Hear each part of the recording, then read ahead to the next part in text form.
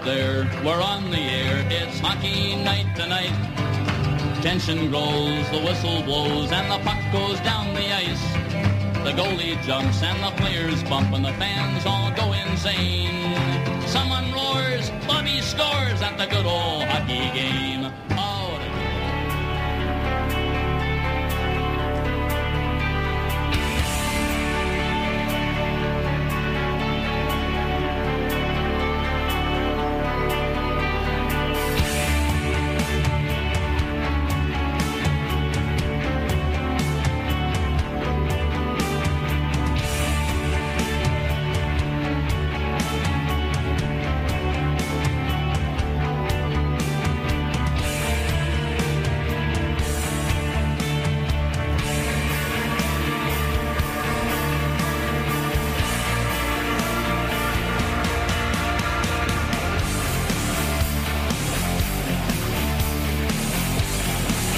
Okay, welcome to Vegas Hockey Hotline from the Brian Blessing Studios in Las Vegas, sponsored by Station Casinos and the STN app.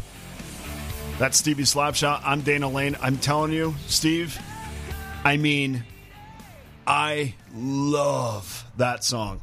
I mean, I can't tell you. You know, we talk. Yeah. I can't go a show without talking about Def Leppard, but I love that song. I mean, we'll talk a little bit about this. Let's get to the hockey headlines real quick.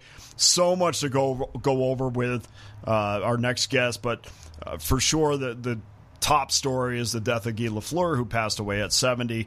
Of course, he was battling in no cause of death, but has been announced. But of course, he battled cancer and lung cancer, and it's unfortunate. And I know everybody that that organization and fans. I mean, you talk about how we feel about Marc-Andre Fleury is the way that they feel about Guy Lafleur. So it's a sad day for sure for the Montreal organization. Here locally, the Golden Knights still right in the playoff hunt. I mean, we got breaking Golden Knight news, Dana. Okay, Robin Lehner undergoing season-ending surgery. Yeah, so that's it for Robin Lehner, and Logan Thompson is going to be in net against San Jose, and he is going to be, I think, probably in net for the last 4 games. There's no doubt about that. So, Knights right in the playoff hunt. Calgary took care of business last night. They did the Knights a favor, 4-2 win over the Stars. VGK trails the Stars by 2 points for the last wildcard spot, and now they're staring at Dallas again. We thought forever that Los Angeles was going to be the path to the postseason. Right now, Dallas is the path to the postseason. And like we said with Chuck, they have one major edge, and that's the regulation victories. Right. That's something Dallas is not going to overcome Vegas as far as regulation victories are concerned. So it could come down to beat Dallas and you're in. Yeah. Which is crazy to me because, part of me says, hey, look, you can't beat New Jersey on home ice. I don't, I wrote them off. Yeah. That's my official stance. I can't go back on it. It just, to me, that tells me a lot about where this team is. And so now they get a big win the other night, and now they play San Jose on Sunday. That's a game that they must. I mean, it's been must win for a month and a half. It has. Dallas plays Seattle tomorrow, Vegas Tuesday, of course, and then Wednesday at Arizona, and finishes off with Anaheim next Friday. So you can see the schedule is a lot different. VGK obviously has the harder road with that 3-game trip. It is, but Dallas has had the easier road for a while and been coughing up games. Not only, hey, look, Seattle just took out Colorado last night. There is no easy games. Yeah. There's. I mean, I know Colorado's battling injuries. We get that. But to lose to Seattle, that's a huge favorite. Yeah. Yeah. Colorado's done that a few times this year. We brought up 1,000 times that they've lost to Arizona. Now they've lost to Seattle. I mean, I'm telling you, if VGK gets in, not only will I admit I'm wrong, but I will also say they got a shot to go far because, A, I love Logan Thompson, and maybe now that it was an injury the other night, right, as to why Robin Lehner came out. Right. So we don't know. That stuff's going to come out. And it's not going to come out. It's not going to come out. Oh, no, it will eventually. Yeah. Not as quick as it would with some organizations, but it will eventually come out. Just like the Eric Holla injury eventually came out, what was the deal, although we knew. I think this is an either-or. Either he absolutely does need the surgery right now, and so he's gone, or he was looking for an out. Hey, I don't know what it was. 2 or 3 weeks ago, somebody talked about his rotator cuff. Was that you or somebody sent me a text? There was some rumor about right. That. So, yeah. Not, of course, just speculation, so we're just throwing it out there. But Silver Knights take on San Jose tonight and tomorrow at the DLC. This is obviously a chance for the Knights to go into the postseason feeling real good about themselves. They're on a little bit of a roll, haven't lost in I say golden, I meant silver. They haven't lost in 6 straight games. Hasn't had a regulation loss in 6 straight games. And, of course, they've handled Stockton, and now they have 2 games against San Jose, who's the worst team in the AHL. So, look, if the Golden Knights don't make the postseason, go on up to Henderson and support the Silver Knights. All right, you may know him from the Mitch LaFont and Jeremy White podcast, which is essential hard rock podcast listening for sure. He's a man who also loves hockey, which is the reason why I could technically get him into this game or into this show. And he told me an interesting story that involved Ken Dryden. And Mitch, before we get to Guy Lafleur, tell me all about his teammate at one point, Ken Dryden, and your affiliation with Ken. Ken was a neighbor of mine where growing up. So. Yeah. Every day to go to elementary school, I would cut across his lawn because the elementary school was behind his house. So I would cut across his lawn, and I would say hi to him all the time. And here's the great thing. At Halloween, we all wanted to go to his house because he didn't give out candy. He gave out Montreal Canadian hockey pucks. And you have to remember, in the mid-'70s, they didn't have the marketing they have now. You couldn't just go down to the store and buy a puck or a jersey. I mean, it was getting a puck was like, oh my God. So he would give out these pucks that were used in practice and used in what, and Halloween was like, hello everybody, trick or treat, forget the candy. I'm going to Ken's house. And it was great. And I'll finish with this on Ken. He moved away when I was about 11 or 12 years old, right? He quit the Habs and then he moved away. I was working on a TV show when I was about 24, and Ken was scheduled to be the guest. And he walked right in, and he said, hey, Mitch LaFont, how are you? And I went, what? I go, you haven't seen me in 12 years. He goes, yeah, but I saw you every day at the pool, and you crossed my lawn every day. And I go, yeah, but I was this high. He goes, trust me, I remember faces. It was like, oh, okay. Hello, Ken. Mitch, didn't you tell me, though, that you ended up mowing the actual lawn that he probably just said, hey, look, if you're going to walk across it, you might as well mow it? No, I never actually got to mow it. But, I see. Okay. I know my buddies and stuff mowed it. But you know what? I also had an indirect relationship with Guy Lafleur because he lived in the town over. And we live sort of out in the country, and there's only one supermarket. And he was there all the time getting meat and getting stuff. And back in those days, you could smoke in the grocery stores. Yeah. He would wait for a steak, and he would literally go through a pack of cigarettes. It was insane. We'd just watch him, and he would just smoke.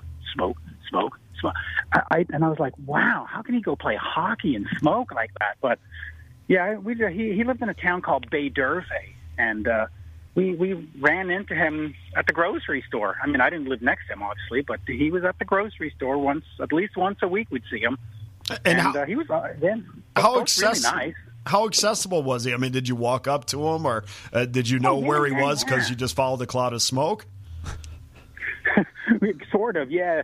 No, he was just he was always at the meat counter. That's the only place I would ever see him. He'd be at the meat counter because you had to order your meat, and that was the only place. But he was, they were all I mean, we had a bunch of people. We had Bill Stoneman, the Expos pitcher down the street, Chris Spire, the Expos shortstop. Yep. Yeah, we had Larry Robinson wasn't too far. Later on, Guy Carbonneau was in the – so we had a bunch of these guys. And Joe Barnes was the Montreal Alouettes starting quarterback. We had a bunch of them. And, they were all super nice. And none of them had attitude. But I think, late 70s, early 70s, sports wasn't what it is today. I mean, they weren't making $8 million per month, not back then. So they were just working-class guys who happened to be playing hockey. It was, good times back then. And, of course, we received the news today that Guy Lafleur passed away at the age of 70. I mean, talk about, and growing up in the area, Mitch, talked about what he meant to the Canadians and that city. And in a way, because the fans grew up with him, and of course the 5 Stanley Cups. I mean, it made it even down the road. I mean, talk about how difficult it made it for a guy like Pacioretty, who had 3 or 4 really good years, almost at the 40-goal mark. Those fans remembered, and they're very pro French Canadian, and as soon as Pacioretty started to fall off, who is not Canadian, he's American, I think that the fans started to really turn against him at that point. They really did, and poor Patch. I mean, he's such a good player, and he does so well with Vegas. But there's that whole concept of chez nous, from here, as they say, chez nous. And if you're Lafleur, or if you're Henri Richard, or if you have that French name and that French connection, they just love you. They absolutely love you. And if you're American, or if you're from like Calgary, they're like, unless you're scoring 50 goals a year, don't bother us. It's strange, but it's also endearing at the same time, because I don't see a lot of communities around the NHL that really have that attachment to the home guy and the home kid, and it's something unique in Montreal. It's what's costing us games these days, because we're trying so hard to recreate the 70s and the whole Francophone connection, that sometimes we make these trades, for like Jonathan Drouin. I mean, come on. There was absolutely no need to make that trade other than for the name on the back of his jersey. But St. Louis has worked out okay for you. St. Louis is fantastic, and I got to say, the whole new, not ownership, but the management that they've brought in, you're looking at this going, you know what? I think there's hope next year. I don't think the Habs are going to win the Stanley Cup in 2 or 3 years, but I think we could maybe do it in 5 to 7. If you have St. Louis and you have Kent Hughes and you got that whole team going on, making proper decisions, I think we're not that far off. But I do think we have to get rid of Carey Price, unfortunately. I was just going to ask you, what interesting. Is this his last year in Montreal? Does he play for somebody else, or does he just retire? That's a good question. Thank you. I've thought about all of them. I think but you know what? I think it's really going to depend on his knee.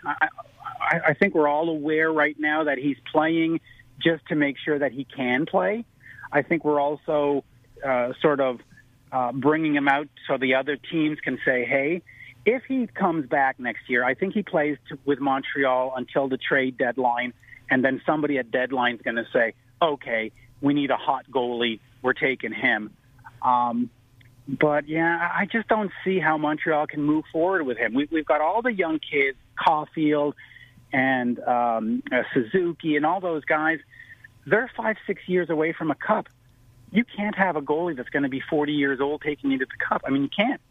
And his salary is preventing everybody from making trades. Every time, we had to get rid of some players so that we could make cap space so we could come play 4 games. You can't move forward if you have to clear cap space every time your goalie wants to play. It doesn't make sense. So we'll see. We'll see what happens. But I think Shea Weber and Carey Price are done as Montreal Canadiens, honestly. And they have to be done. I mean, their salary is too big for us to be able to do anything. We'll have to keep having plumbers and ringers come in and never get anywhere. So I got you. You mentioned Caulfield, man. Talk to me about Cole Caulfield. He had the great playoffs last year, really showed up big.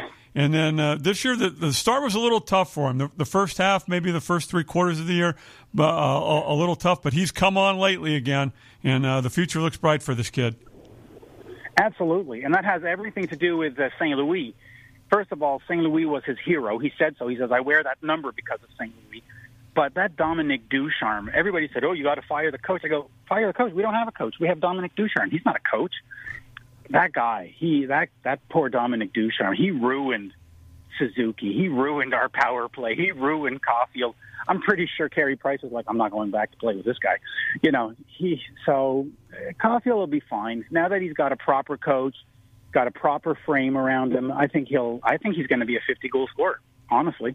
Have you seen his release on some of the he's incredible. But it's interesting you say that about Nick Suzuki too. I mean, do you really feel like Nick is is ruined at this point? I mean, he's had his best point total of his career, and of course, the hindsight is 20/20. But obviously, I think if anybody's being honest with you in the VGK organization, we sure would have liked to still had Nick, this version of Nick, still in Vegas. Oh, absolutely. However, you wouldn't have had Pacioretty, so there is that. But no, Nick, whatever he's doing now and whatever his stat is today, you could probably add 10 or 20 points or even 30 points had he been with St. Louis. He would have been used differently on the power play. He would have been used differently in overtime. He would have been put on a different line with more potential.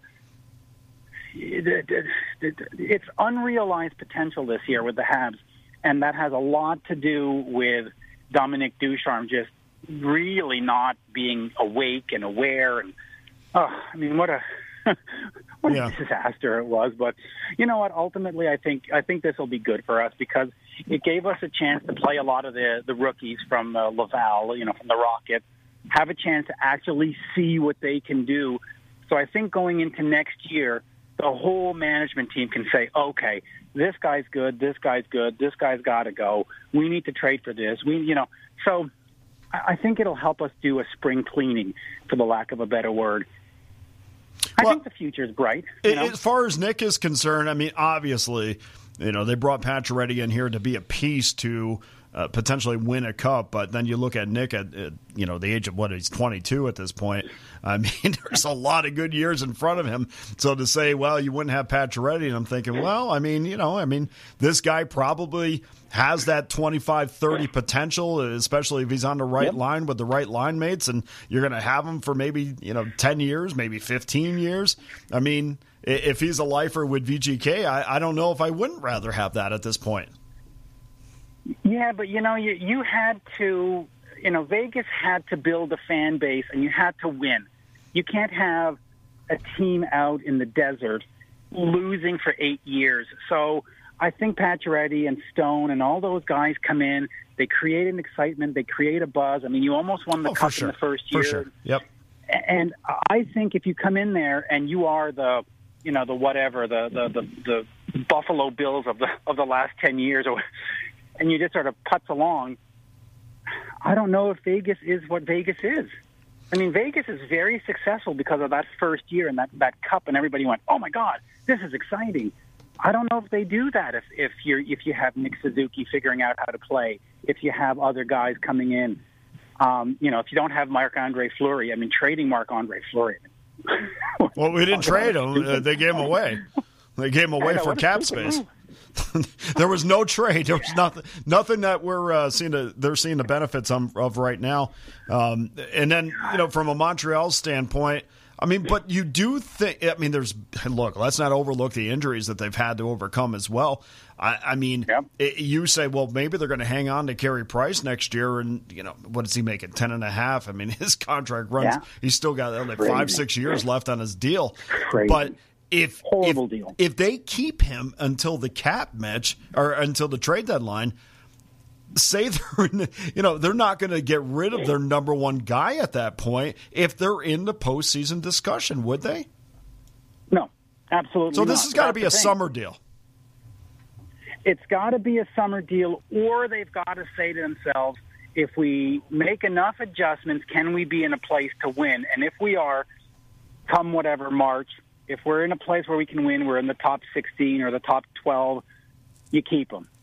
If you're, fighting for a spot, you go, get rid of them. But the Habs goalie situation is very tenuous. They're actually talking these days about signing Marc-Andre Fleury to a 2-year contract, believe it or not, which I thought was like, oh, okay.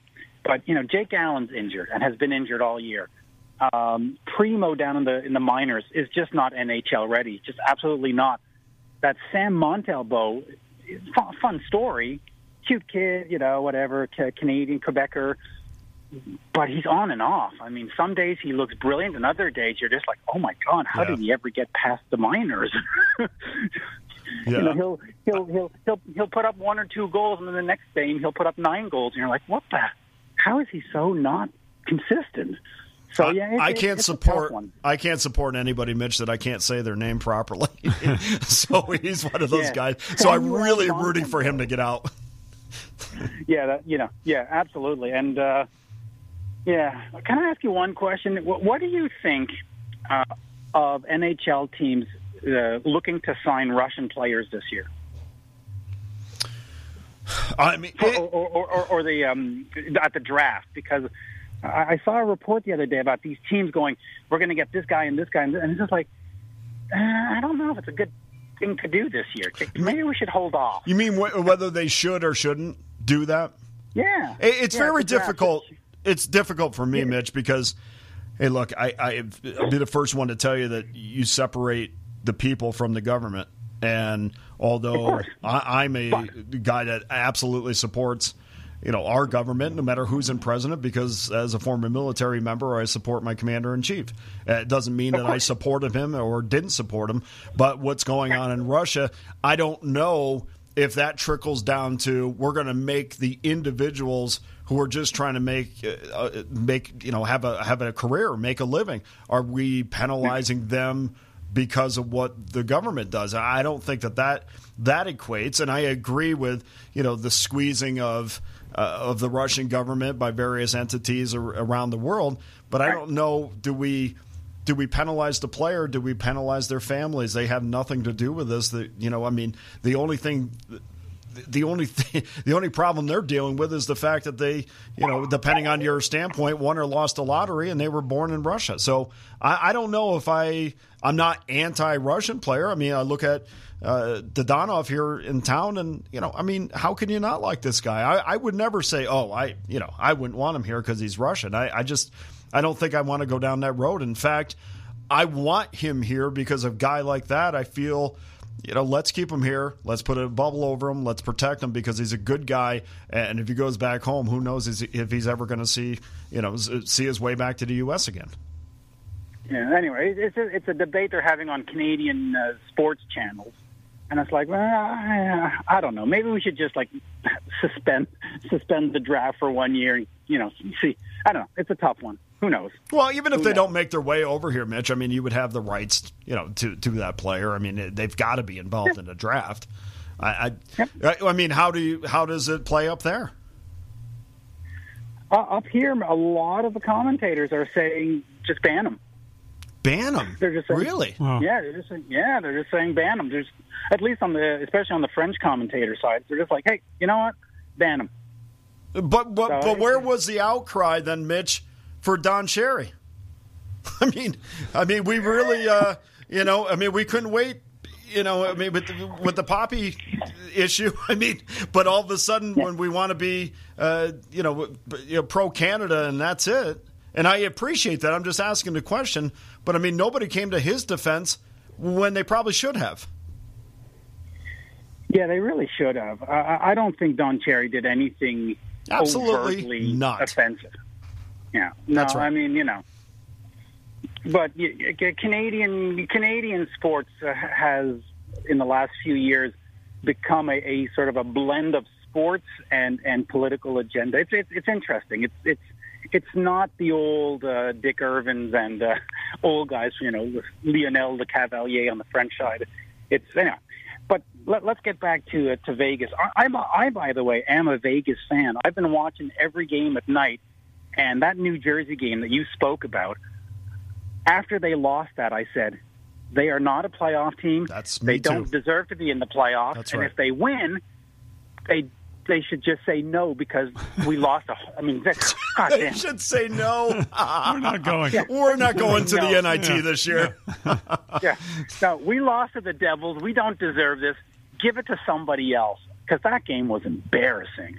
Come on. But then you look behind them, Mitch, and who would you give it to? Well, who deserves it? I don't really like. I don't like Nashville, and I don't like Dallas. So.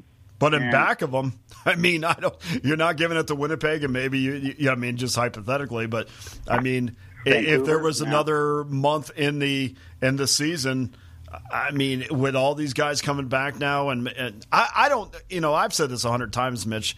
When the Silver Knights, who is their AHL affiliate here in town, when those kids all came up, they played with a little bit of chip on their shoulder. They had something to prove. They reeled off a bunch of wins against teams maybe they didn't have any business being on the same ice with. And then when, the Stones and the Pacioretty and all these guys came back, I think there was a period of time, maybe not one specific game because we saw them blow out Calgary, but then maybe they just thought, hey, we're back, we're showing up, and give us our playoff spot, and that's just not the way it's been.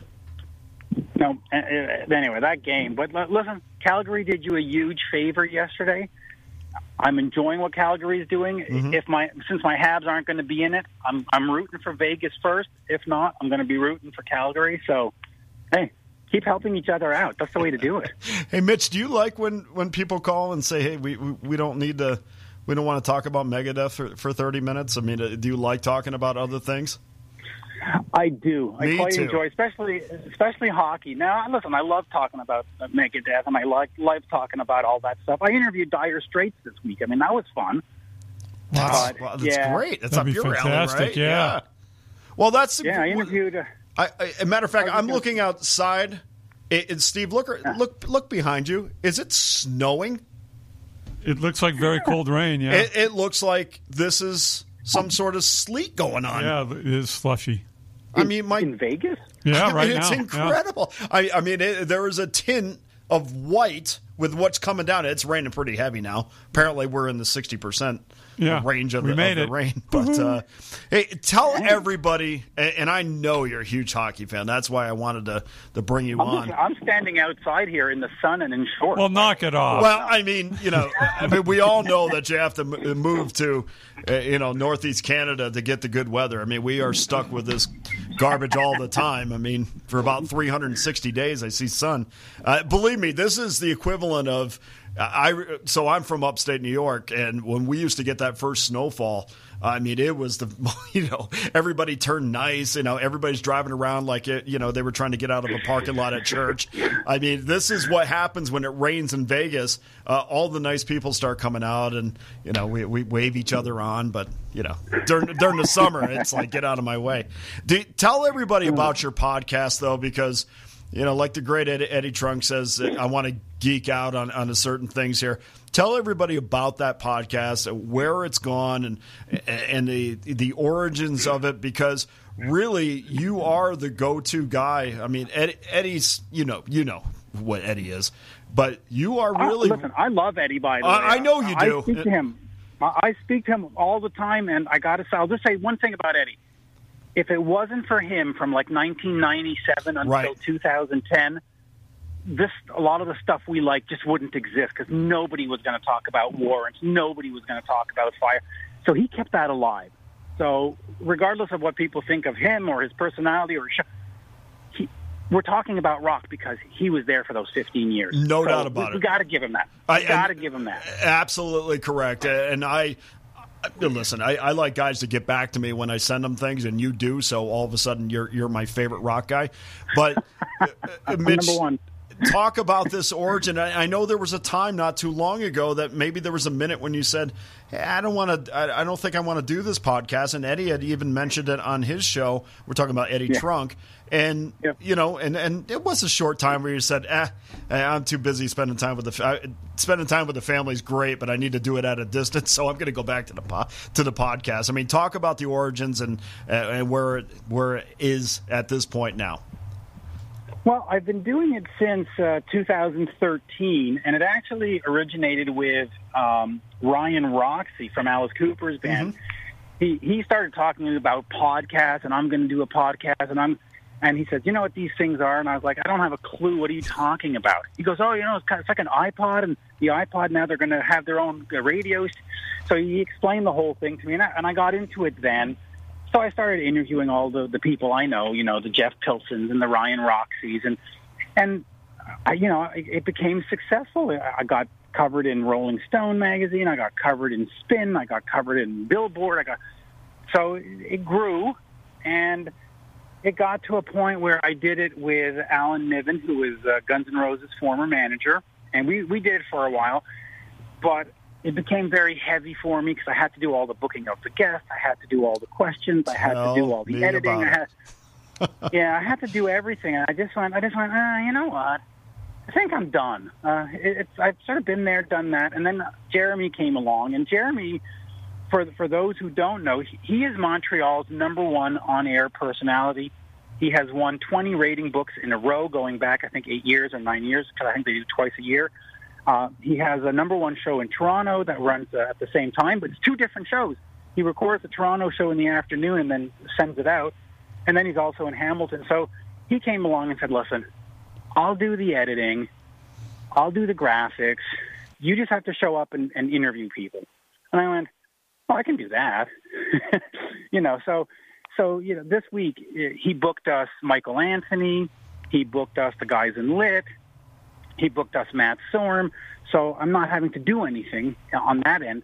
I just show up, ask the question. So it's keeping it going, and we are sort of changing a little bit in terms of the content. We do the rock and the hard rock, obviously, but we're looking at country guests now. We're looking at pop guests. Well, he's more into that, isn't he? Well, yes and no. He is a hard rock fan. Loves Van Halen, loves all that stuff. However, he works for Montreal's #1 hot AC channel, The Beat 92.5, which is, all day Selena Gomez and Dojo Cat and all that stuff. So, yeah, but he as their #1 DJ is often sent to the press conferences, often sent to the concerts, often sent to interview. I mean, I met him when he was interviewing Bryan Adams. Who else was he interviewing? He was doing Shawn Mendes. He was doing all these people, Katy Perry. So he gets sent out to do all that stuff. So that's sort of his day gig. And that's why he wanted to do the show with me, because he's like, oh, good God, I can't talk about this stuff all day. Let's talk about LA Guns a bit, So we help each other out. I get him the hard rock guest that he would never get. I mean, he would never have spoken to Def Leppard without me. He never would have spoken to Kiss without me. He never would have spoken to, Extreme or Gary Sharon. And I don't have to edit anything anymore. So win-win. It's perfect. And, we do good. We do 12,000 to 20,000 downloads per episode, 2 episodes a week. So, if you max out, that's 40,000. That's like playing a stadium every week for a podcast. I mean, that's not bad. It's not bad at all. We have tens and tens of listeners, so we're we're almost there. Go ahead, Mitch. Since you just spoke with Mark Knopfler, how's he doing? What's he up to? Is he retired? Is he touring? Well, I spoke actually to John, the bass player. So Mark and John are the 2 original members, the 2 guys. And yeah, John is doing great. We spoke about, of course, all the MTV days and Brothers in Arms. But he's got a new book called, what's it called again? My Life in Dire Straits. It is a fantastic read. I got to tell you, I'm not a big avid reader of, especially rock books, because, half the time it's not them who remembers anything, because the 80s were wild, as we say. But this is a great book. It really details how he went from almost becoming a banker to becoming a record store owner to becoming the bassist of one of the biggest bands in the world. Fascinating read. Yeah, he's doing great. He's out on tour this week, doing some gigs with friends and stuff. So no, he's a good guy. But Dire Straits, unfortunately, not coming back. Okay, they're done. That's cool. And then you said that you did talk with Bryan Adams. I'm a big fan of Bryan Adams' music. What's he up to? Well, Bryan, of course, has his new album that came out. I didn't know that. I got to go check that out. Well, we're watching hockey, so that's why. Yeah, we're watching hockey. But he did put out 2 albums in March, which is funny because what's that album called again? What's that new album called? Yeah, I am not a follower of Bryan Adams, so I would not know that. I'm looking. I'm drawing a blank. That's all right. You mean his newest record? Yeah, hold on. Well, I have it in my phone, but I can't check my phone. But yeah, he just put out that new album, which is great. It's back to what he was doing on Reckless and Into the Fire and Waking Up the Neighbors. He went back to that sound. But what he also did, without telling anybody, So Happy is on It the Hurts. same day. So Happy It Hurts. Yes. Ah, thank you. See, I'm old. I forget. But okay. But it really is a great, great album. And he on the same day, quietly on all the digital platforms, he put out Pretty Woman, the musical, this album that he wrote with Jim Valance for the musical that was in New York. And it's actually, I think, better than So Happy It Hurts. So you've got these two albums that he's put out at the beginning of March that are competing with each other, which are both equally good, equally strong, just great Canadian, hard rock, melodic rock. It's perfect. And of course, he'll be touring soon, and he'll be coming to town. And Bryan Adams in Montreal is just it's magical. He will play 28, 29, 30 songs. He'll go on all night. Did John nuts. John Mutt Lange? He also, I remember, I think reading somewhere that he produced that album, or it was back with Brian to do that album. Yeah, Mutt was back with Brian on So Happy It Hurts. They only did 2 or 3 songs together. Oh, I see. Okay. But you can tell. I mean, you listen to the other songs, and then you get to the ones that have the little Mutt influence, and you go, yep, that's right. I know what that is. That's Mutt. Mutt, man. What a guy. Great sound, great everything, great producer. Yeah, well, okay, so that's going to be my easy transition into what I really would just rather talk about for an hour. I always wondered, as a gigantic Def Leppard fan, and I have friends of mine that are listening now that are intently waiting on this portion of the show, because we all are.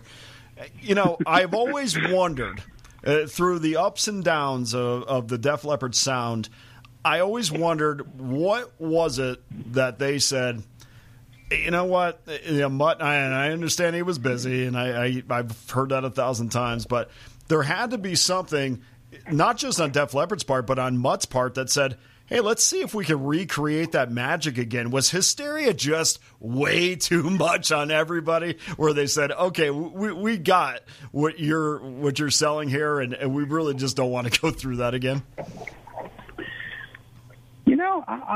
Mutt got real popular at the end of the 80s, going into the 90s, and of course with Steve Clark passing and all that stuff, and he sort of passed it on to his engineer to produce the record.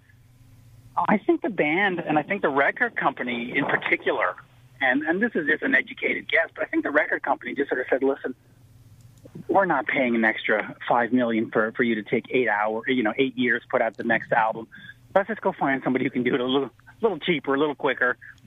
And the band, I think, after Hysteria and all the time it took, they just needed to go find something else to do. And Mutt was doing Waking Up the Neighbors, and then eventually he got into Shania Twain. So he had his own thing going on. I think at some point you have to move from your producer. I mean, look at John Bon Jovi. 18 years now with John Shanks, producing and playing with him. Isn't it time for a timeout and just say, John and John, could we just go to your separate corners and let somebody else produce? So as much as Mutt was the sound and is the sound, High and Dry and Pyromania and Hysteria, I don't think Adrenalize would have been what it was had it been another Mutt production. So I think it was good that everybody went their own way, Yeah. I mean, hey, Mitch, let's be honest about this. I mean, because we've gotten older, we realize, hey, look, we're not going to hear High and Dry. We know Joe Elliott's, range is not, we're not getting Run Ride again or No, or any of that. We know that. We know what we're going to get with Joe.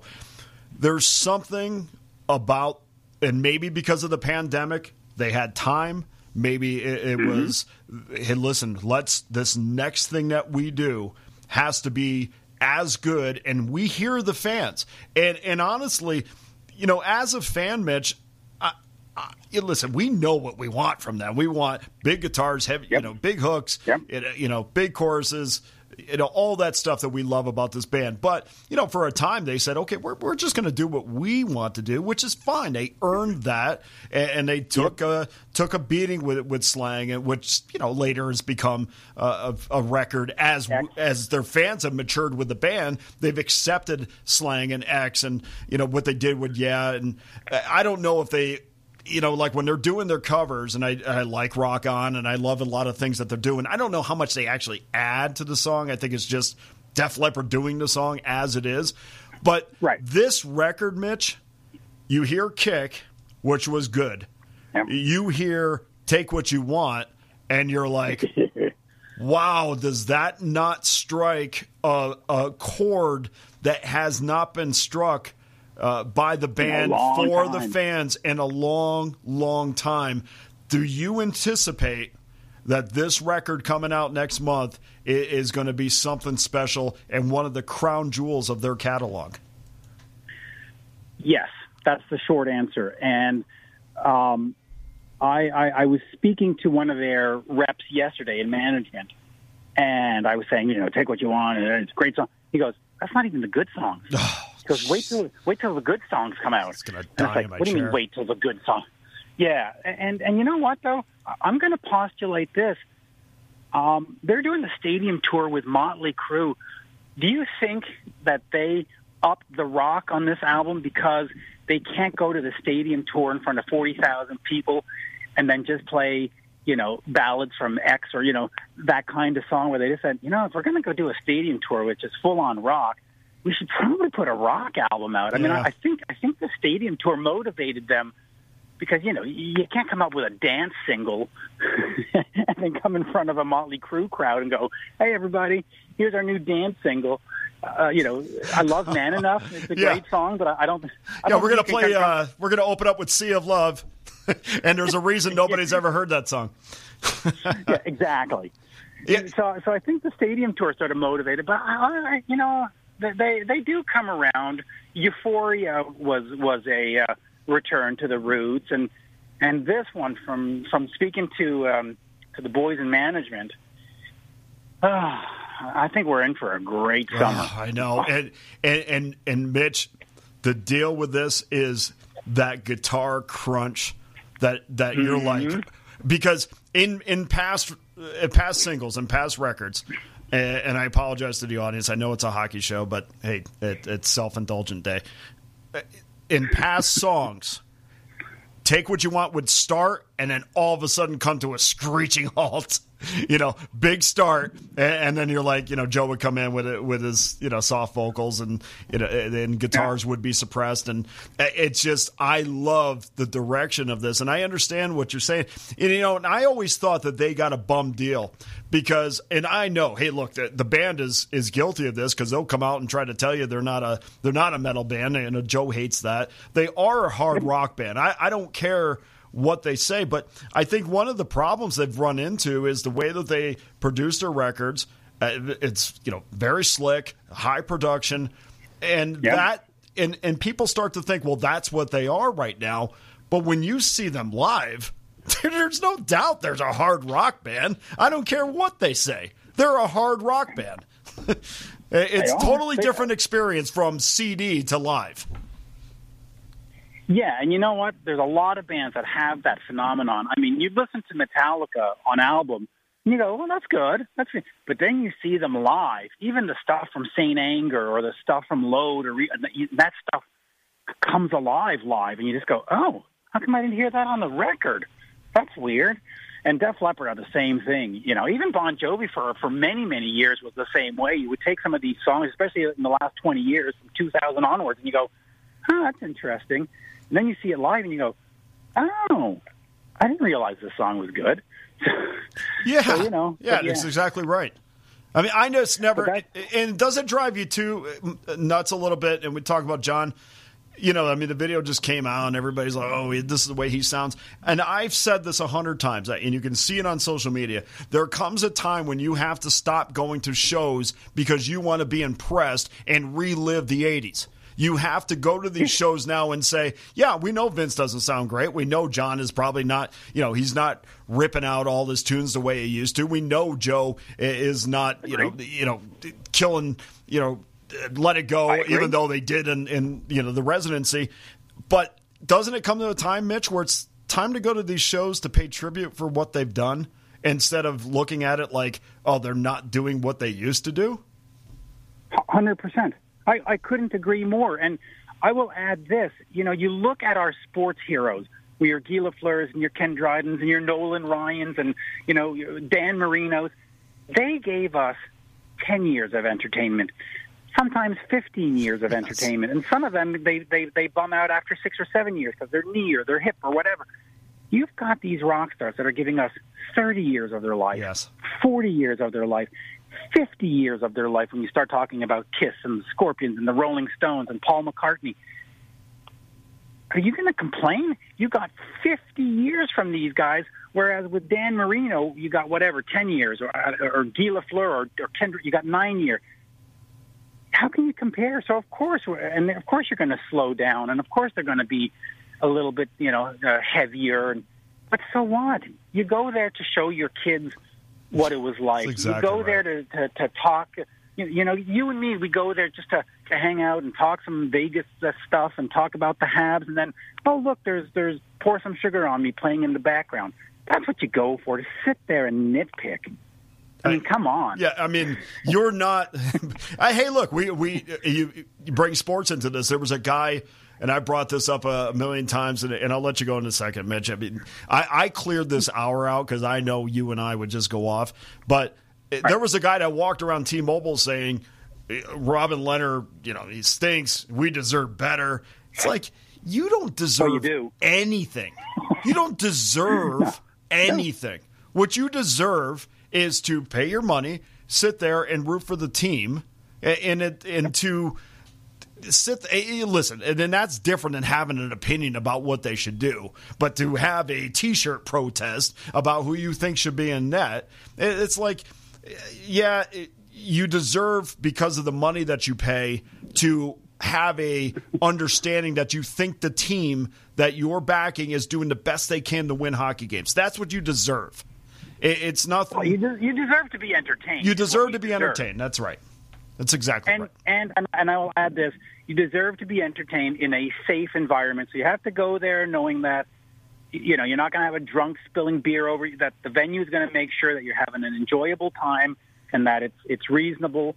And, listen, if you take any of the sports heroes I mentioned and said to me, they will have a 50-year career. Can you imagine what Guy Lafleur or Ken Dryden or Nolan Ryan would look like on the mound or in the goals at 70 years old? I mean, stop it. Yeah. So go see Alice Cooper, go see Def Leppard, and just say, thank you for sticking around. Yeah, and by the way, those are two examples of bands that are fantastic to this day. Nobody's sitting there worried about whether or not Joe Elliott, who had to make an adjustment in the way he sang, by the way, had surgery. Nobody, is talking about his adjustment. They're all talking about Vince. I mean, those are two bands, along with Aerosmith, to this day, are still so good in concert. They're not, and we saw the clip of Def Leppard in Germany, when they were kids, and they were just this hungry band, and you could feel it on stage. But man, you're still walking out of there saying, I got a professional rock show by a great band. Absolutely. And here, before we wrap up, let me just bring up this topic. What do we do with the backing vocals and the backing tracks? Because you look at John Bon Jovi these days, and people are complaining. They're saying his voice, well, he shouldn't be singing. But then, if he did run tracks like Kiss, they'd be like, oh, well, they're running tracks like Kiss. So do you prefer a show where you've paid $200 and it's slick and you know that there's a backing track? Or do you want live and just go, hey, listen, at least it's a live show. I mean, are you on Kiss's side, or are you on Bon Jovi's side, or are you on both sides? Just say, listen, just entertain me. I don't care how you do it. Yeah, I know I'm going against Eddie on this. This is his big platform. I'm on both sides, Mitch. I mean, I see you and I both know the young band out of New York City that I also love, Tempt, and I know that when you're a young band, you can't afford to recreate on stage what you do on a record sometimes. And so how do you do that without getting ridiculed? I think there is a balance. I don't want lip syncing. I can tell you that. I don't want lip syncing. But as from a band standpoint, if you don't, if you don't do that, then I mean, you're going to get ridiculed. So it's a yin and a yang for a band. I want things to be live for sure. That's my choice. But I do think from time to time, I understand why it's being done. Yeah, I'll put it this way. You spend, let's say you take a family of 4, you've spent $250, you're $1,000 on tickets, and then the parking and the this, and maybe you've traveled. A show can run you $1,000, and then if you have a bad experience, what happens is that you run to social media and you tell the whole world that you had a bad experience, and then the show 20 dates down the road, the tickets don't sell because everybody says don't go see Kiss because it's a horrible. So the bands have to be perfect. There's a pressure. Yeah, and then we wonder why. Hey, how come they're not performing anymore? I mean, you can't have it both. I mean, to me, it's all entertainment. I appreciate everything that they've done. Mitch, please, I thank you so much for this hour. Please tell everybody where they can find you and all of your work. Well, easiest place is at Mitch Lafon, MITCHLAFON, on Twitter, and from there, of course, I'm always posting links to the show. Even in the profile, there's a link tree that you can click and find it. But if you just look up Mitch Lafon, we're on Amazon, we're on iHeart, we're on Spotify, Apple. I mean, if it's a podcast platform, we are on it. In fact, oddly enough, we're on this podcast platform called GNU out in India, and that's where a lot of our listeners are from because it's this gigantic platform that streams to like 1 billion people every day. And we get a lot of numbers from India for some reason. Yeah. I guess they like their hard rock. They do, and so does Mexico City. The only GNU I know is Gary GNU, but that's probably hit about 3 people that knows what that is. Mitch, thank you so much. We'll appreciate it, and we'll definitely hit you up down the road. Absolutely, and go Vegas. Come on. Yes, I'm going to be watching these last few games, man. I'm staying up till 1 a.m. here watching these things, so stop disappointing me.